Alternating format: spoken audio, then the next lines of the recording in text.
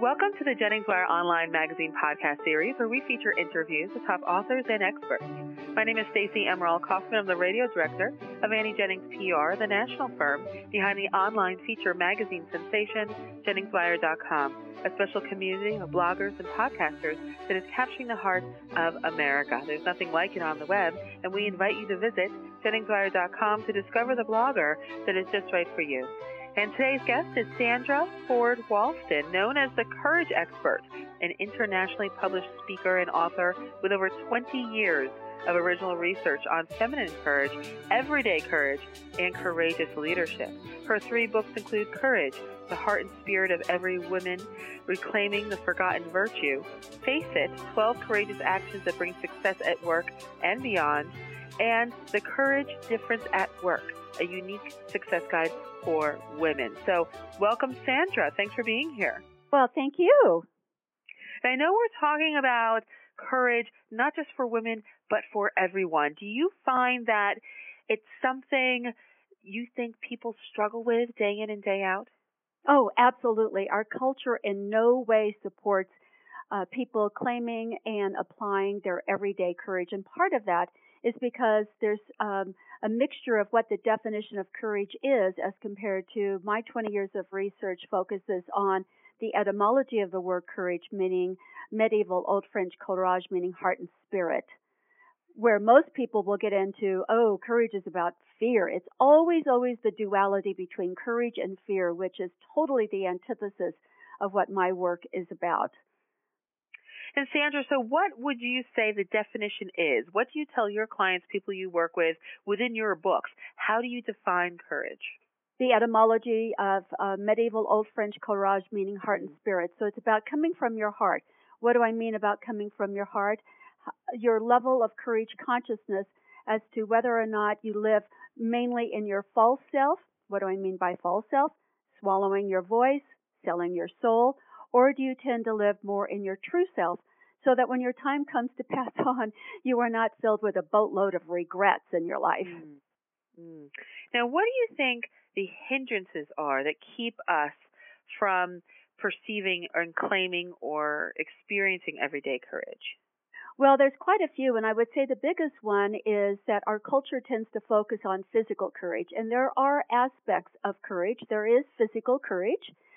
There is emotional courage, there is spiritual courage, there's leadership courage, there's moral courage, but our culture really focuses on the big media headlines that usually are the sensational, the tragic, and all at the levels that the sensational and the tragic and glamorizing the superficial. And so as compared to really focusing on folks' everyday courage, so that they do feel encouraged. And also that people really prefer to stay stuck in their scripts. I mean, it's like an old version of Groundhog Day. We just keep doing the same thing, and then the same suffering tends to surface. And so the other thing about one of the hindrances is that courage is really very, very simple. But the minds will trap it into making it into something else. And so I just find it so interesting that when I ask people, so how many of you when you were a child, regardless of your environment, were raised with some virtues? Everybody raises their hand. And I say, shout out, like what? They all say the same thing, honesty and integrity, which are kind of virtues. And then I'll say, well, how many of you naturally heard growing up the word courage? 0. Not one hand. Whether it's 800 people or 20 people. It's a wow, big that tells us word. a lot. Right. Yes.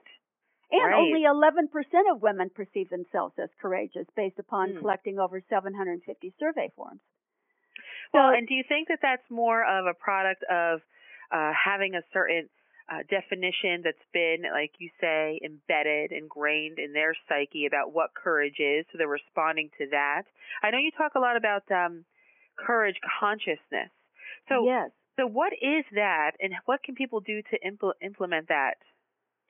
Well, some of the things that would filter into when one is first willing to claim their courage and own it and embrace the etymology of heart and spirit and begin to distinguish between their true self and their false self.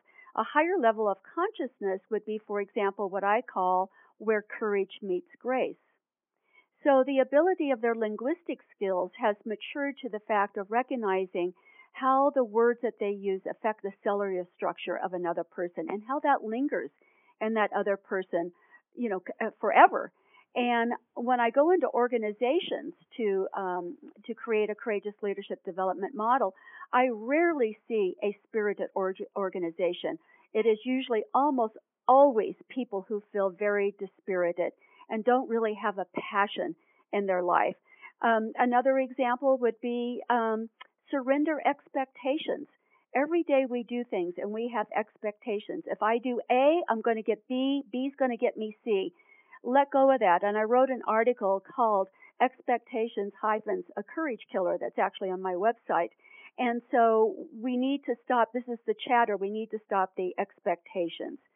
So that's just a couple of examples. Well, that makes a lot of sense because once you don't get that expectation, then you're discouraged, right? Yeah, well, look at that word. Right? Discouraged. There we go. It works together. I see that. Okay, great. Now, without spending any money, what can our listeners do right now to integrate their everyday courage, Sandra? This is going to sound so simple, Stacy. It will be discounted. Just start using the word. Just start saying, wow, I admire your courage to take that risk. Wow, I admire your courage to speak up in that meeting and perhaps be ostracized. Wow, I admire your courage that you stood in your convictions. Now, many, particularly women, will discount and say, no, that wasn't courage.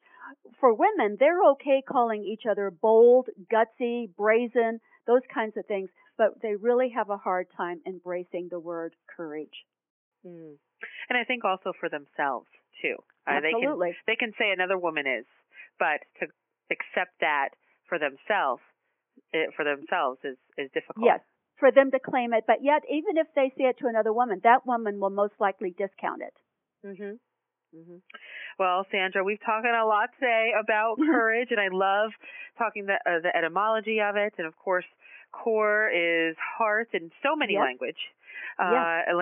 So our listeners, of course, if you would like to learn more about the courage expert, Sandra Ford Walston, you can at her website, which is SandraWalston.com, and I'll spell that for everyone. That's SandraWalston, SandraWalston.com, where she posts a courage blog, and you can subscribe also to her free monthly Courage E-zine. So, Sandra, thank you so much for being here. We appreciate it. Delightful. Thank you for having me. Make it a courageous day. And this podcast is presented by Annie Jennings of the national publicity firm Annie Jennings PR, the creator of Jennings Wire Online Magazine. Jennings Wire is capturing the heart of America with its rich community of talented, insightful, and relevant bloggers and podcasters. So please visit JenningsWire.com and discover the blogger that is just right for you. Till next time.